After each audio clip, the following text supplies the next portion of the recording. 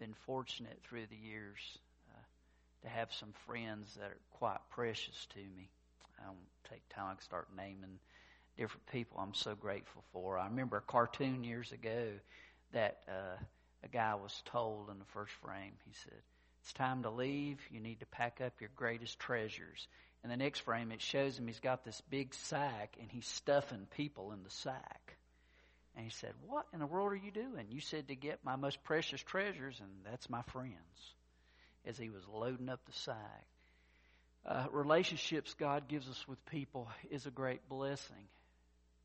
But there's a warning in this verse as well. It tells us that he who walks with the wise grows wise.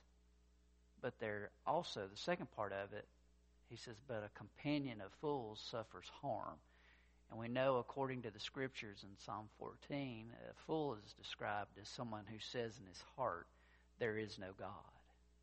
That's what a fool is. It's a person who has no recognition or awareness of God.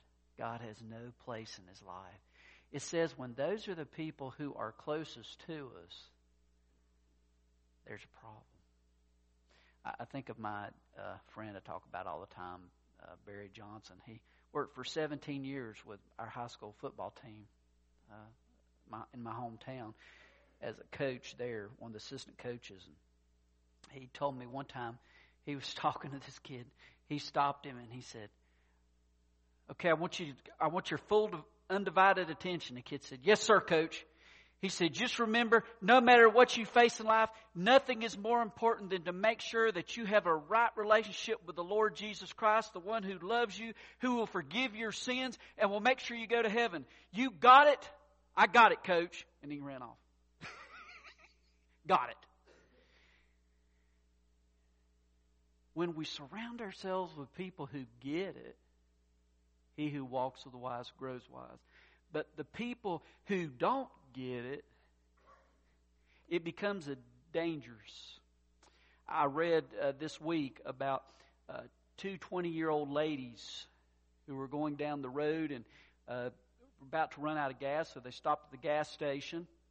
And the driver realized she didn't have enough cash, so she said, asked her friend, "How about if you just stay here and I'll go to the bank, get some money out, and I'll come back and pay?" And she goes, "Okay, that's fine." Well, that was great, except after about an hour, they realized she wasn't coming back. And so she ended up having to call the police, and they ended up having to, charge her friend with fraud and go through the embarrassment. Some friend that left her stranded, that ended up disappointing her. The way to have the least amount of regrets, we all have regrets, is to follow the Lord and not be associated. I'm not saying don't associate with people who don't love the Lord, know the Lord, because we're called to do that. But those who are closest to us, those who would have the greatest influence on our lives, those we go to for advice, those we go to for strength, I believe those who are closest to us need to be close to the Lord. A great illustration of this in the scriptures is Lot. And so let's kind of march through a couple of chapters in Genesis here as we look at Lot and what happened to him. First, beginning at Genesis chapter 13. Pick up at verse 10. It says, "Lot looked up, and he saw the whole plain of the Jordan was well watered, like the garden of the Lord, like the land of Egypt toward Zoar. This was before the Lord destroyed Sodom and Gomorrah. So Lot chose for himself the whole plain of the Jordan, and set out toward the east. The two men parted company. Abram lived among the cities of the plain and pitched his tents. Lot lived near the cities of the plain and pitched his tents near Sodom." He pitched his tent near Sodom. He saw this beautiful place that was attractive, that caught his attention, that he wanted to enjoy. That he said, "Man, that just looks all comfy, That's so attractive. That catches my attention. There's something about it I want to experience. It gives me that factor. So it says that he pitched his tent near Sodom. It makes me think of Psalm 23:17 that tells us, matter of fact, let me look that up. I had one of those famous brain drains. I get to see if I gave you the right address anyway. Proverbs 23:17.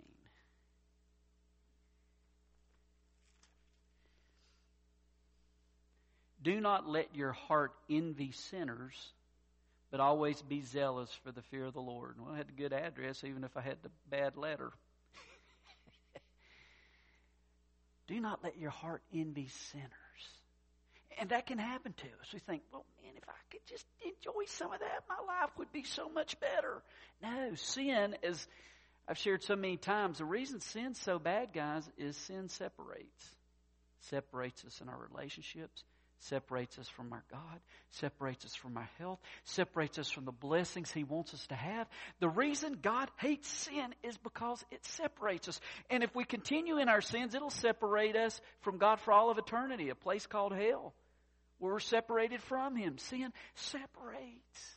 So He pitched His tents near Sodom. Now, let's go on here. Chapter 14. I want you to notice in verse 12, is there's a description where Abram went to rescue his nephew Lot because he ended up being captured and taken captive by some enemies. And verse 12, it says, they also carried off Abram's nephew Lot and his possessions since he was living in Sodom. So at first, he was camping near Sodom. He was close by, and he thought, if I just enjoy a little of this. And next thing you know, he's living there in the city. He's moved in closer. Not even realizing in doing so, he finds himself moving away from his close walk with God. And then, turn with me to Genesis chapter 19. Verse 1, we read, the two angels arrived at Sodom in the evening, and Lot was sitting in the gateway of the city. When he saw them, he got up to meet them and bowed down with his face to the ground. Now, the gateway of the city was the place where the community leaders of the city often gathered. It was a place for the people to come by and to see the leaders of the community, to find support and to find answers. So I want you just to notice where he's moved from. He's moved from being with his godly uncle Abram, as we know as Abraham, and he ends up moving near Sodom. Then we find him living in Sodom. And now we find that he is a leader in the city, as he has continued to move in a specific direction. Turn me to 2 Peter chapter 2, verse 7.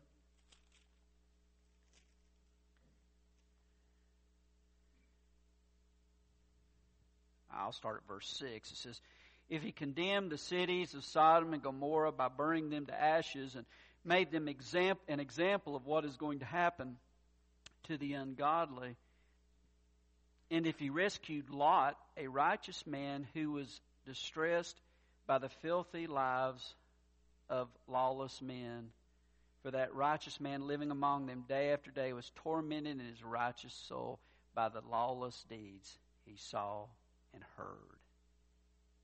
If so, then the Lord knows how to rescue godly men from trials and hold the unrighteous for the day of judgment while continuing their punishment. So he was in a city living a life that was godly, but he found himself surrounded in this lawless place. And as a result of that, God's judgment came, as we read on in the Scriptures. They ended up having to run for their very lives. His wife looked back, became a pillar of salt because she looked back and disobeyed the angels of the Lord. His daughters ended up not getting married, as their husbands-to-be ended up burning in the fire. And the story just gets crazier as we read in the Scriptures, and then we discover that he ends up in a relationship with his daughters for children to be born. All this happened because of being in a crazy place where he chose to go, and it caused all kinds of problems, not only for him, but within his family. And so the next point, there is value and there's importance in realizing that our relationships to which we're closest are relationships that are close to the Lord. So this next one, equally yoked, command to guard your heart. We're going to look in 2 Corinthians chapter 6.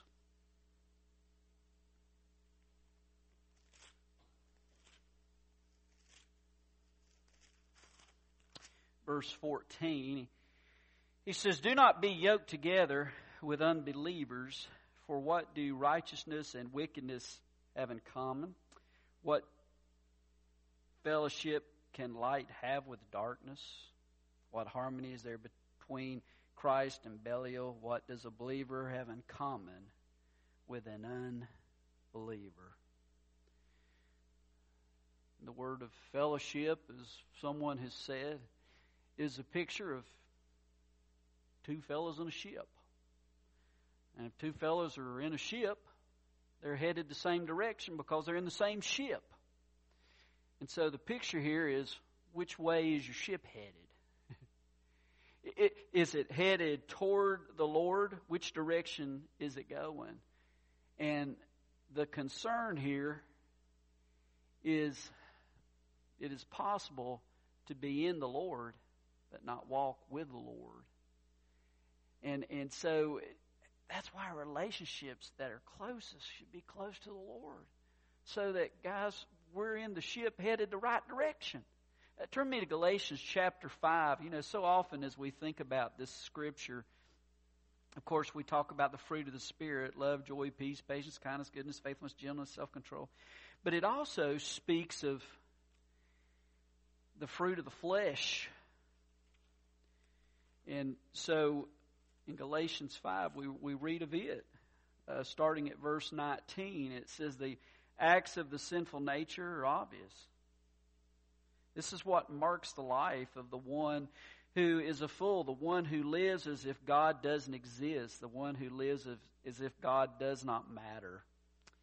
Sexual immorality, impurity, debauchery, which is wild, drunken living, idolatry and witchcraft, hatred, discord, jealousy, fits of rage, selfish ambition, dissensions, factions, envy, drunkenness, orgies, and the like. I warn you, as I did before, those who live like this will not inherit the kingdom of God. What's he saying here? He's saying, be careful. Be careful about the influences that are in your life. It's not talking about people who maybe slip up. It's talking about, this is what marks your life. Which list marks your life? Is it those traits I just read, or is it the love, joy, peace, patience, kindness, goodness, faithfulness, gentleness, and self-control? Which is the course of your life? Which direction are you headed on a continual basis? Which way are you moving? That is the importance. He who walks with the wise grows wise, but the companion of fools who live as if God doesn't matter suffers. Here's another proverb, Proverbs 22:24. Do not make friends with a hot-tempered person. Do not associate with one easily angered, or you may learn their ways and get yourself ensnared. You may find yourself in the same predicament. It says in Proverbs 5, the evil deeds of a wicked man ensnare him, the cords of his sin hold him fast. And you may find yourself trapped where you never dreamed you would be before. And the way we get there is not immediate. We tend to just erode or drift away until we find ourselves where we never dreamed we would have ended up. which happens as we slip away from a close relationship with the Lord. 1 Corinthians 15:33, do not be misled. Bad company corrupts good character. And so not only should we not hang around the bad company, we need to examine our lives to see if I am the bad company. So, next point, make friends by being a friend to Jesus. Look at Proverbs 12:26. The righteous choose their friends carefully, but the way of the wicked leads them astray. I spent a lot of time in this message talk about, keep your closest friends, make sure they're close to the Lord. The value in that, the importance in that. But as you look at Jesus, I don't want to go so far as to say those should be the only people you hang out with, because that is not the example Jesus gave. Jesus hung around some people who did not walk close with God, people who had some really big issues and some really big problems. But he also had 12 of his disciples, and then he had 3 within those 12 that were the closest, who were close to God, that he ran to. But these other people, sinners, tax collectors, prostitutes, the down and outers in life, those people who find themselves in all kinds of trouble because they're headed in the boat the wrong direction. But as you notice the relationship Jesus had with those people, how did he treat them? He loved them. He loved them, but he didn't coddle them. And there's a difference. Sometimes love requires being tough. And we certainly don't hear that in this culture. If you start to get tough, you know what you'll hear? Don't judge me. Stop judging me. Turn me to John chapter 5. I'll give you an example of this with Jesus.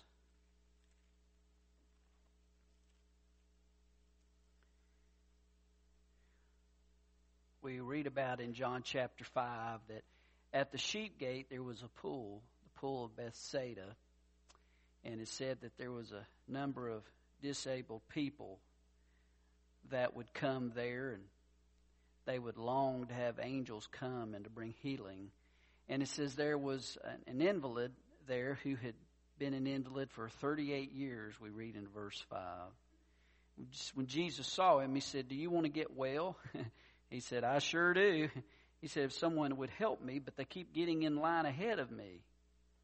Jesus said, verse 8, get up, pick up your mat, and walk it. Once the man was cured, he picked up his mat, and he walked. Then you drop down to verse 11, or verse 10. Well, I'll start verse 9. It says, he picked up his mat, he walked. The day on which this took place was a Sabbath, and so the Jews said to the man who'd been healed, it's the Sabbath, the law forbids you to carry your mat. But he replied, the man who made me well said to me, pick up your mat and walk. So they asked him, who is this fellow who told you to pick it up and walk? The man who was healed had no idea who it was, for Jesus had slipped away into the crowd that was there. Later, Jesus found him at the temple and said to him, see, you are well again. Just love me, and I'll continue to give you plenty of food and plenty of money and pay all your bills and make sure you have a long, happy, secure life full of blessings. No, that's not what he said. I was hoping somebody would catch me. Bible scholars on top of it. Good job. No, he says, stop sinning or something worse may happen to you. Jesus gave him not what he wanted to hear, but what he needed to hear.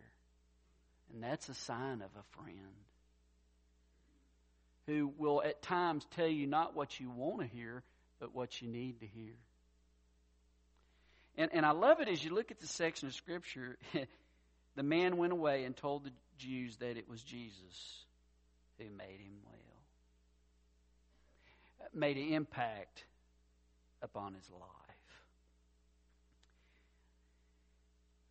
We're called not to clean people up, not to fix them, but we're called to love them. Jesus tells us in His Word, my command is this, love each other as I have loved you. Our lives are to be full of love. But we don't fix people. I might convince you, but only God can convict you. And there's a big difference there. We don't want to try to be like the Pharisees and try to fix everybody and control them and tell them what they have to do and all this kind of stuff. That is not the point. The point is that we're to love Jesus and in the process love people. Sometimes that may mean saying some harsh stuff to them because it's the truth. But it's not so much to make them like us and to fix them, it's to show them Jesus and the truth because they need to hear the truth. And then that leads me to the last one here. Love others from the conviction that God loves you. If you want a friend, be a friend. So how do you be a friend? Well, first thing you need to do is realize Jesus loves you. Now, we've got to get this settled. As I tried to talk about this morning, Jesus displayed perfect unselfishness by the incarnation, being found in human likeness. What did He do? He went to the cross, to death on the cross, and thus loved us with a perfect love. He loves you so much. I love the quote by Max Lucado. He loves you so much that He would rather die for you than live without you. That's what the cross was about. He died for you so you could live with Him. And we got to get that nailed down before we talk about loving other people. We need to understand that we are loved with an everlasting love. And then that frees us to love other people when we realize how deeply that we're loved. Milton Cunningham was a missionary to Africa. And in one of his books, he wrote about being on an airplane, and the little girl beside him had Down syndrome. And he enjoyed a simple conversation with her. And after a couple of minutes, she said, "Sir?" She said, "Did you take a bath this morning?" Yeah, I did. "Did you brush your teeth this morning?" Yeah, I did. She said, then she went on and she said, "Mister, do you smoke?" He said, "No, I don't smoke." And then she said, "Mister, do you love Jesus?" He said, "Yeah, I do." And then she elbowed him. And then she reached across the aisle and touched the guy across the aisle. He goes, "Oh no, I know where this is going." And she said, "Ask him. Ask him." So he says, "Okay." He says, "Mister, did you take a shower or bath this morning?" And he saw the girl. He said, "Oh yeah, I did." "Mister, did you brush your teeth this morning?" "Yeah, I did." "Mister, do you smoke?" "No." And then she's on again. He goes, "Okay." He's thinking, I don't want to offend this guy. I don't know this guy. I haven't even had a conversation with him at all. But I am a missionary to Africa, so I better do this. So he says, "Do you love Jesus?" And he got quiet for a few moments, and he said, I've really been trying to figure out who God is and what life's about. And he said, "I don't really understand who Jesus even is, so I can't really tell you how I feel about him." So he took an opportunity there to share with him about Jesus, the gospel. We make it so hard, don't we? Sometimes in just a genuine way of showing people that we care. God opens up an opportunity to let them know He cares and be able to share with them that there is forgiveness that is available. That in order to be a friend, we need to let people know about the best friend of all.